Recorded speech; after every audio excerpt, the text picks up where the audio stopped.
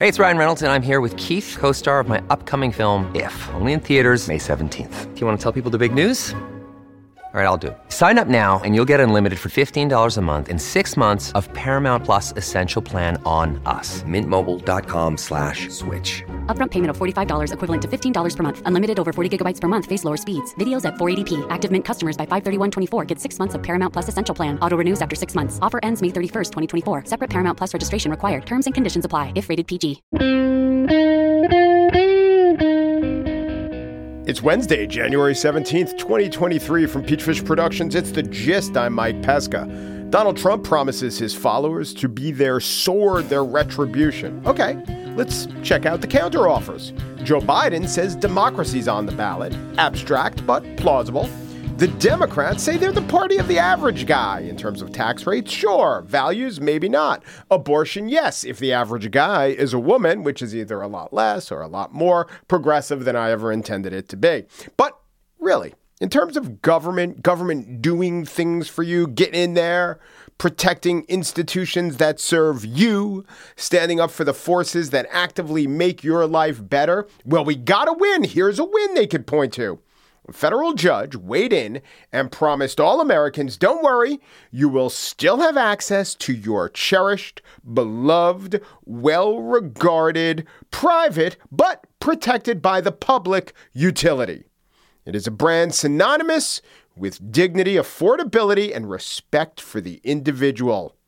Spirit Airlines has been saved. WGN-TV with details. Federal judge siding with the Biden administration and has blocked JetBlue Airways from buying Spirit Airlines. The judge ruled the $3.8 billion deal would reduce competition. The Justice Department sued to block the merger, saying it would drive up fares by eliminating Spirit, the nation's biggest low-cost airline. JetBlue had argued the deal would help consumers by making JetBlue a stronger competitor against bigger rivals dominating the U.S. air travel market. Yes, federal intervention does happen, and when it delivers a brand synonymous with quality so low, it's the 99-cent store of airlines, an aloft bus station. In terms of gifts to just starting out comics, Spirit Airlines is on the Mount Rushmore next to Arby's, NAMBLA, and Nickelback. And finally, the FAA yesterday proposed fining United Airlines more than $1 million for skipping safety steps. Even worse, Spirit put black electrical tape over the check engine light. This morning, JetBlue agreed to buy Spirit Airlines for $3.8 billion. It's historic. This is the first time anyone wanted Spirit Airlines. It's normally the last choice behind, can't we just walk from Albany to Rochester? This is how a comedian's brain works. This will sum it up perfectly. I was on a Spirit Airlines flight, and there was like a medical emergency. You know, when they come on, they're like, is there a doctor on board? And everybody was panicking, and I was just like...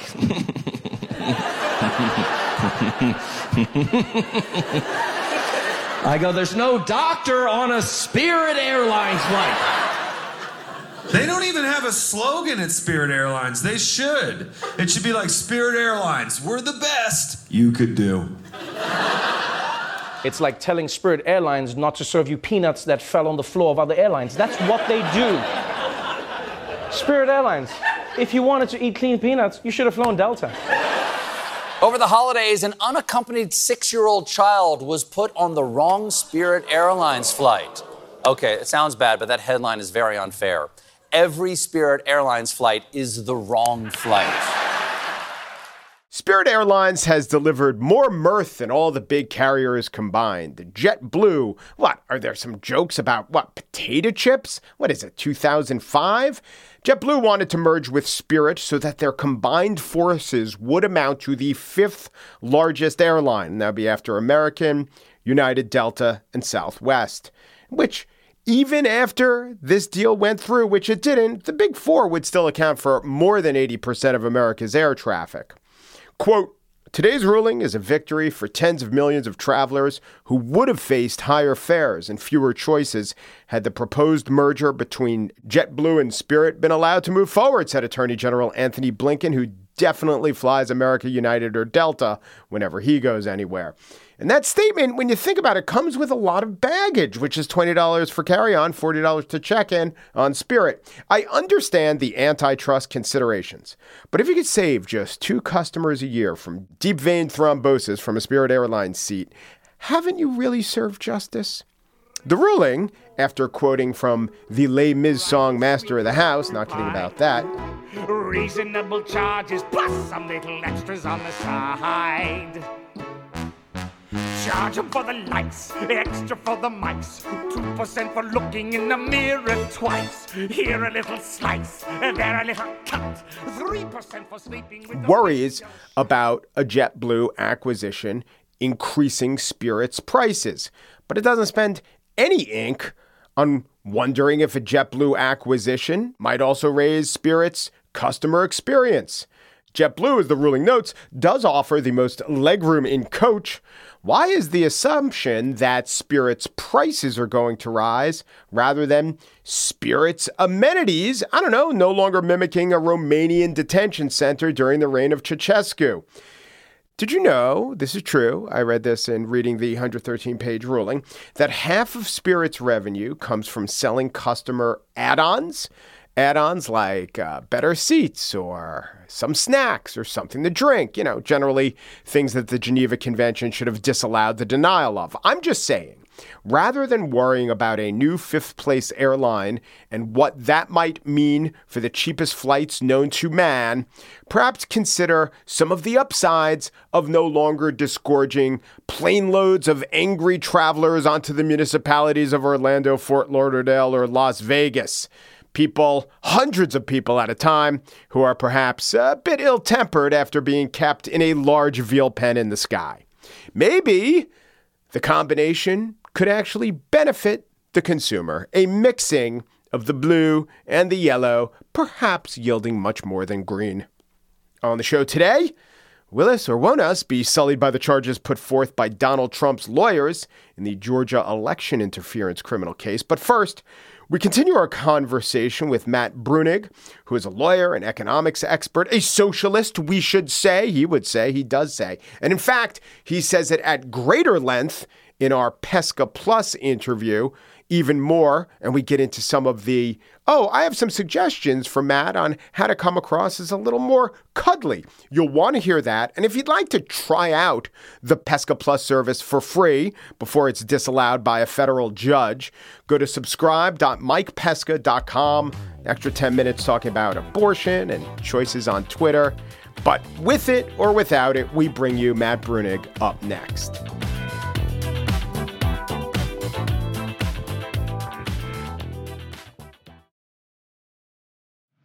This episode is brought to you by the Jordan Harbinger Show. You've heard me talk about the Jordan Harbinger Show because it's one of my favorites. He does in-depth interviews with some of the world's most fascinating minds. I can name a few: Barbara Boxer, Anderson Cooper, Michael McFaul, the Ukraine or Russia ambassador talking about Ukraine. One I recently listened to was Stanley McChrystal, the general, the former general, and he told an interesting story about revering Robert E. Lee. But then, after having a portrait of him for 40 years, he's a 63-year-old man, throwing it in the trash.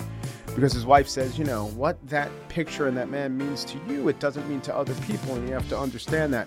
And then in the interview, they got around to the point where McChrystal talked about that interview in Rolling Stone magazine that pretty much ended his career, where it got to the desk of Barack Obama, and it had McChrystal saying unflattering things about the war effort and just how he talked to his wife and how they decided not to be bitter and not to wallow in it. He could have taken some shots at the process, the reporter, or the president at that point, but he didn't. It was just an overall good interview. It was facilitated by Jordan's excellent interview style.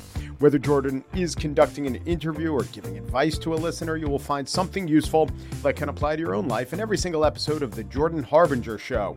That could mean learning how to ask for advice the right way or discovering a little mindset tweak that changes how you see the world. Search for The Jordan Harbinger Show. That's H-A-R, like the first three letters, and hard, B-I-N-G-E, as in how you'll want to catch up on all the episodes on Apple Podcasts, Spotify, or wherever you listen to podcasts. We're joined once more by Matt Bruenig, a lawyer, former staffer at the National Labor Relations Board, an economic expert. And one of the areas that Matt often writes and thinks about is economic inequality. And I noted to him, it wasn't bad in the 60s, it wasn't bad in the 70s, and we had quite a bit of unionization then. But unionization has gone away, and sector unionization, which is what they use in much of Europe, which has proven effective in raising the salaries of the average worker. That's never going to be instituted here. So what does he think? What's the path forward? Yeah, we did have more unions there, and the unions in the U.S. do also pursue wage compression where they exist. We saw that recently with the UAW. That contract that they hit, it actually shrunk the wage differences between auto workers quite substantially. So, it's not just get more of the profit for the workers, it's also shrink the differences between the workers at the plant. And we had a lot more unionization there. So it's not as complete as their system, but it does do something. Short of that, the government can affect wage compression through minimum wages, which has a small effect, and then, of course, through progressive taxation. Yeah. I have a theory that if America had adopted the median Democratic senator's tax policy over the course of my lifetime, much of the conversation and consternation about income inequality wouldn't exist. Do you subscribe to that theory? Well, that's a very specific claim. I don't know. Who was the median? Yeah, I know. You go by data. What was the median tax plan every year? I don't have a good record of all that in my mind. Yeah, I don't have the exact data in front of me, and we could get it. But my point is that even though people on the left will talk about corporate Democrats and will inveigh against giveaways, for the most part, all the tax cuts were enacted driven by Republican economic policy. And I don't know that every Democrat was willing to throw himself or herself in the way of those, but they didn't want it. There just wasn't enough Democrats to have the tax policy that the Democrats wanted. And had we had the tax policy that the Democrats wanted, look at the votes. I understand what Clinton did with his economic overhauls, but in general, look at the votes. They all happened beyond the objections of most Democrats. So that's one of the reasons I come to that conclusion.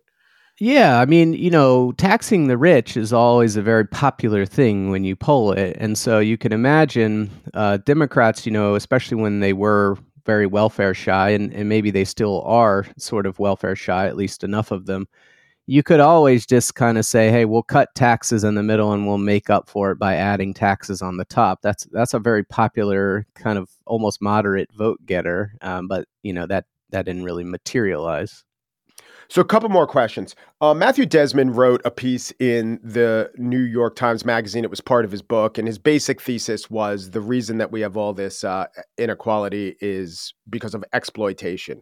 And you, in a couple of fora, including a pretty good audio one, podcast, maybe YouTube, dismantled this idea. Can you tell me what's wrong with the idea that, the reason why the poor are poor is because people who have more money just exploit them? Yeah, there's a couple problems with it. One is just that the way this is a very technical problem, but the way we measure poverty is based on income. It's not based on consumption. So most of the stuff that he was pointing to would never get picked up in a poverty measure. Now, that doesn't mean it's irrelevant, but if, you're getting screwed out of, interests or rent or something like that, that's not going to show up in a poverty measure because it's not income. It's on the spending side. But the second thing is that, if we look at if you look at other countries and you have a kind of general theory of how poverty works, what you recognize is that first and foremost, the vast majority of poverty is driven by people who don't currently work. And most of those people should not work, right? They're children, they're old, they're disabled. Some of them should, and in a good economy like, the one we have now, arguably, they do get employed. But that's just what you see over and over again. It's those individuals who make up the vast majority of the poor. And even the people who are not those individuals, if you look into their households, you'll find that those individuals are in those households. And if you got rid of them, you wouldn't have the poor. I did a calculation for a paper I wrote many years ago called the Family Fun Pack, where I just wanted to show what would happen if you just imagine there were no children. You just subtracted all the children from the economy. Okay. I'm thinking of that John Lennon lyric. Imagine there's no children. Sorry, Julian. How much would poverty fall? And on the one hand, of course, you have no more poor kids. But it's also the case that poverty among adults would fall pretty dramatically because, poor adults often are that way because they have children. And, that increases the amount of income they need to be above poverty, and it drags them below the poverty line. So what is and I like the family fun pack framing, which is let's give all these benefits, but let's not grouse about it and talk about how much we're spending. Let's have it be fun for the people who get the benefits. But why were you bringing that up with the amount of how immiserating children are? Oh, yeah. Well, it was just to show that, basically that was part of the, I had said the children there are two problems with children in a sense, as far as income distribution is concerned. One, they need money, but they don't make money, right? That's what I call the mere addition problem. So that was demonstrated by just, what if you subtracted them? And then the second problem is that people have kids in their 20s and 30s, but they don't really make their big bucks, until their 40s and 50s. And so we have a mismatch of income over the life cycle and fertility. And so that is why it makes sense to pull some of that income forward through taxes and benefits. Right. So it's not anyone being exploitative. It's the very fundamental nature of children. Do you think something is lost when we reach for explanations like the rich or the middle class are simply exploitative? We won't come to the right policy solutions? I think so. In the context of poverty, especially, which is what Desmond was writing about, I think you have a couple of problems in the economy from an egalitarian perspective, and these things sometimes get mixed together in ways that aren't useful. So you have kind of general inequality and poverty, which is mostly driven by people who don't work, and the fact that our economy doesn't directly provide any income to them, and that's where you're going to need taxes and benefits to make that work. Then you have inside the sort of market, the factor income market, where people make wages and interests and profits. That's where you kind of have that classic socialist exploitation sort of explanation, right? The workers, some of their wages are being siphoned off to the rich, and people are living off of it. And there's a lot of exploitation, even outside of money, just that power dynamic where you're a worker and you're employed and the managers have so much more control over your life that can be really bad. And you see a lot of situations where it leads to obviously sexual harassment, things like that. That's all downstream of just the fact that that's a very unequal relationship. So it's useful not to cross those streams, but people do it sometimes. And do you think there is an analogy between that and analysis of the racial wealth gap? In other words, Desmond is saying it's the bad exploitative people causing this condition, and talking or thinking about the racial wealth gap as because America is racist. Is that helping us towards better solutions?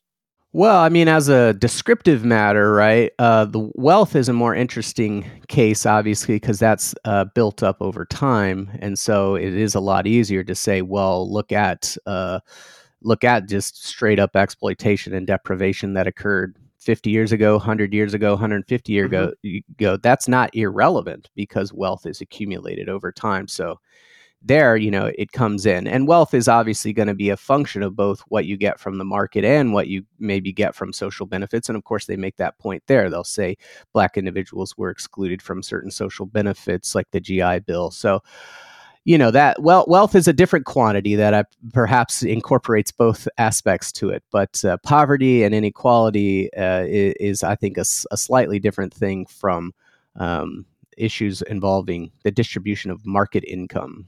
Right. The racial wealth gap is real. It has certainly been caused by racist policies in the past, but maybe they're mostly in the past. I mean, if I posited a situation where up until 1964, one sector of the economy just almost couldn't build long-term wealth.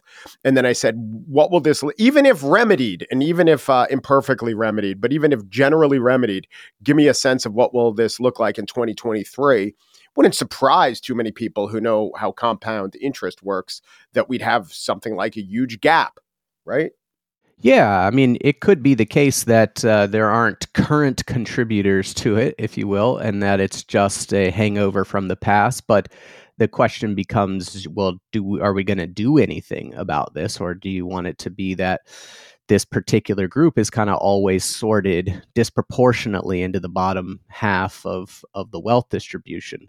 I think the wealth talk gets more complicated by the fact that we have racial wealth disparities, but we also have enormous overall wealth disparities. So the bottom half of society owns less than 2% of the wealth, and most of the people in the bottom half are not Black. Certainly, most of them are white. So that's where I think you run into a lot of frictions that are maybe make, as a political matter, it not that useful to focus specifically on Black wealth, because if you could just shrink the overall wealth disparity, that's going to heavily disproportionately benefit Black people without creating what do they say? Resentment from white people, like like my own family, who might say, "Well, wait a minute, I own nothing.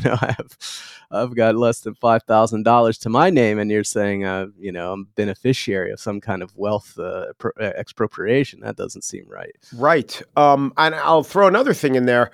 I think the latest statistics indicate that the racial wealth gap, and this is because of benefits that were given out during COVID and other factors, but the racial wealth gap really shrunk. Now, it's easy to shrink something when one variable is starting off at such a low point. But from what I calculated, the old statistic, for every $10 a white person owns, a Black person owns $1. Now it's not a 10-to-1. Now it's a 6-to-1 ratio. But that's a significant shrinkage. It's not like we got less racist because of COVID. Well, that's the interesting thing about the wealth statistic, and I've written about this before in the context of some of these plans to shrink it, is one of the main ways people try to calculate is they compare the median to the median. Wealth is an interesting stat in that, one, it can go negative. So it's not bounded by zero. So you can have... Tell me if I'm wrong, but I think the median wealth of 75% of Black America is zero or below. Is zero, actually. It's not that low because the median Black family does have positive net worth. So it's got to be less than half of that. I don't know what the precise number is at the moment. But what it does is it creates a weird situation, because let's say you take the Black family that just got over zero, like they have $10 of wealth or whatever, and you compare them to the white family who's at that same part of the white distribution. So let's say this is at the 30th percentile. Well, that white family might have $1,000. And so they have $10 versus $1,000, and you go, oh my God, the gap is massive. And it's like, well, it's because of the weird thing with zero. Once you just get over zero, you can get these huge gaps, but that's not really a good indicator per se. So when you use means, it was always quite a bit smaller. But the other thing with medians is you can shrink it real easy as well, because if you just manage to get a little bit of extra wealth right there around the zero bound, you can get a huge percent reduction, because going from, say, literally what happened post-COVID. Yeah, and like it's kind of misleading on both levels. The first stat was misleading because it was taking advantage of the fact that you have that zero thing, and then this stat is, but I guess you make your bed and you lay in it, right? So if that was the stat you were pushing for so long, and now it's halved in like a year, I can tell you, that's not really that big a deal. But that was the stat people were pushing. So I agree. And how this actually plays out is that many of the, say, journalists whose beat are the inequality beat just ignored the new statistic. I guess it's when inequality gets more equal, it's no longer on the beat. But to go back, it was a bad statistic to begin with. It was maybe cataclysmic, but not in the exact way they were describing it. And so when it seems to improve greatly, it's not a real world improvement, because the original stat wasn't really reflecting actual conditions. Yeah. And I mean, I'd written many pieces about this before the recent change, because a lot of the efforts to shrink the racial wealth gap were focused on what I would say sprinkling a relatively small amount of money right around the Black median, and then taking advantage of the fact that the percentages are kind of really weird around the median, because the median is so close to $0 for Black people, and that's got everyone off. Because you'd see these pieces that would say baby bonds, which is this proposal to give some money to kids right when they're born and then they get it when they're 18 or whatever. Baby bonds would cut the racial wealth gap, dramatically. And you'd say, how much does this cost? Almost nothing. And you're like, wait a minute. How could it cost almost nothing and shrink this massive gap, Yeah, and the answer is because just a few dollars seems to have this massive effect, but only because of our poor measurements to begin with. Yeah, statistical quirk, basically. Yes, so just like in words, maybe not numbers, how bad's the racial wealth gap? Unless I haven't done the numbers in a while. I mean, I think it's about, if I remember, it's like $5 to $1, something like that. No, but I mean, like, how bad is the racial wealth gap in America if you were explaining it to a visitor from another country who doesn't even really speak numbers? How bad in a kind of normative sense? Yeah. Is it, we have an enormous racial wealth gap. We have a bad racial wealth gap. We have a racial wealth gap that actually is not as bad. Like, how would you say it? I would say it's very big. Now, I would say that, it's, and these things get complicated of how you want to frame it, but Black people are disproportionately in the bottom of the economy, and the gap between the bottom and the top is very large, and so kind of mechanically, that's the result that you get. Implicitly, the racial wealth gap idea, if you're trying to close it without also closing the just overall wealth gap, what you're talking about is essentially increasing the wealth of, say, the top 10% of Black people by a very large amount, because that's kind of where all the action is. That's where all the white wealth is owned. The top 10% of white people own 75% of white wealth. And then the same for Black people. The top 10% of Black people own 75% of Black wealth. And, the bottoms own almost nothing. So if you were to just close the gap without shrinking the overall class gap, you would basically just give, I don't know exactly how much now, but hundreds of billions of dollars to kind of the wealthiest top 10% of Black people. And then that would kind of bring them on par with the white distribution. And I don't know, is that what we're aiming for? Is that the game here, Right. Oprah, you get $1 billion. Yeah. Oprah needs to get moved up to the Bezos level, because now you've got an equal sort of literal top one person, or I guess Musk now, right? Yeah, that's right. That's great. So in other words, how bad's the racial wealth gap? It's bad. How bad's the class wealth gap? Pretty much exactly as bad. Yes. Well, I mean, so way worse, I would say. And I would say these two things are quite connected to one another, because one of the ways that racial discrimination works is you just get slotted into the lower parts of the economy, education, housing, things like that. And, at the end of the day, it would be nice to, you don't want to just leave that stuff intact and just kind of move people out of it. I guess this goes back to the social mobility question that we went to before. Do we want to get rid of poverty, or do we want to just change who is in it? Matt Bruenig is the People Policy Project president. He was a National Labor Relations Board member and a policy analyst at the Demos think tank. Thank you so much, Matt. Thank you. Thanks again to Matt Bruenig. And if you want to hear a longer conversation, a few more minutes with Matt, just subscribe to the whole service. Hear this whole thing without ads. Go to subscribe.mikepesca.com. Try it free for a week.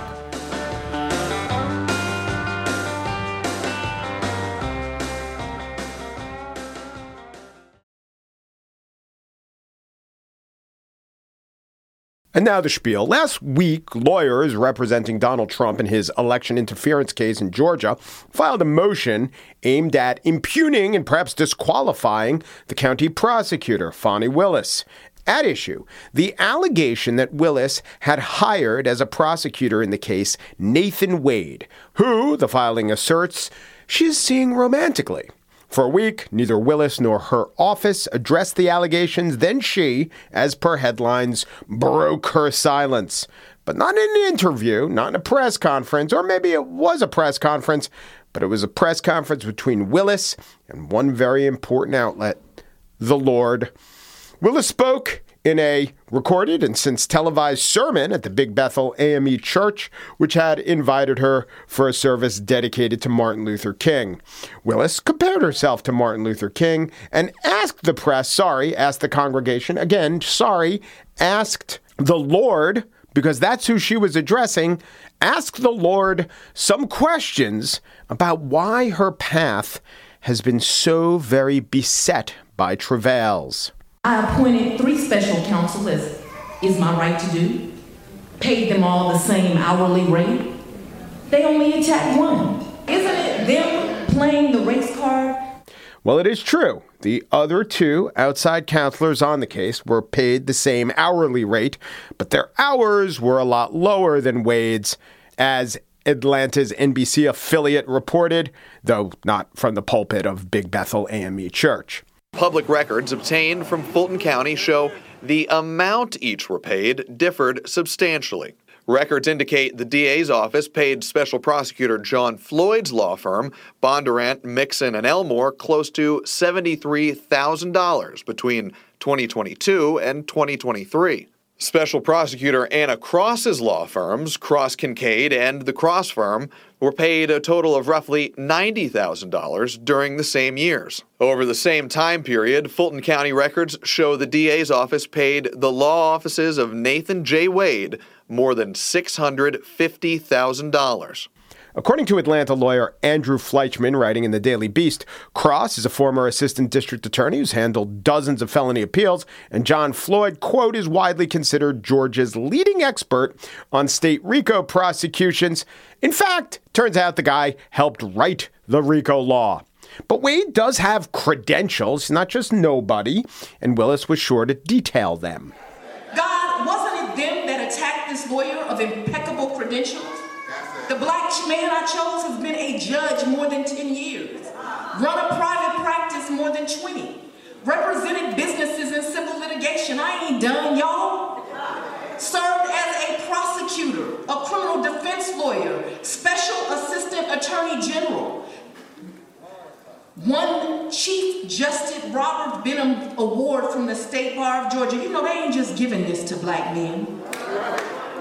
On the question of the Robert Benham Award, no, they're not just giving it to any black man, but they are giving it to many black men. In fact, the award is named for a black man, Judge Benham, and many black men have won the award over its 26 years. There are several awardees each year. In fact, in the year that Wade won, 2008, 2 other black men won the award as well. That's just a minor point. The major one is Wade's hiring. And here again, Willis cited double standards. How come God, the same black man I hired, was acceptable when a Republican in another county hired him and paid him twice the rate? Oh, y'all ain't hear me. In another county, the elected official has the authority to pay him twice the rate. Why is the white male Republican's judgment good enough, but the black female Democrats not? But as Fleischman points out in the Daily Beast, maybe they should have questioned the white Cobb County prosecutor because Wade did a poor job for him. I'll quote the Beast. The investigation was only launched to prevent the public from filing open records requests into deaths that they were investigating. At the hearing, Nathan Wade admitted that despite spending 5 months talking to deputies and investigating the issue, he had failed to keep a single note. Cobb County quickly settled and turned the papers over. And the white man who hired Wade to do that substandard job was incredibly alleged to be having an affair with the hired party. Fleischman's article is titled, Why We Can't Just Shrug Off the Fani Willis Scandal. And I get the framing, and I get the argument. And I also get why the Trump team would want to sully Willis's reputation in the name of PR. However, not as a matter of law, but of common sense, if they prove their case too well, that Fani Willis hired an unqualified person to prosecute Trump for purely venal reasons, isn't that actually, if that circumstance is true and we all believe it, isn't that actually good for Trump? Shouldn't the Trump legal team want a supposedly in over his head Nathan Wade at the prosecutor table? In fact, the Trump playbook is always to muddy the waters and not be led by sense, but a sense of constantly being wronged. Though I have to say in this case, it seems like the waters were kind of murky before the Trump team dipped in their toes, and the wrong was a bit more clearly in place than the usual Trump accusations of perfidy.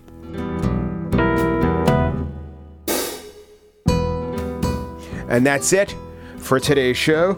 The Quaint Mallards produced The Gist. That'd be Corey Wara, producer, Joel Patterson, senior producer, Michelle Pesca's in charge of special projects for Peachfish Productions.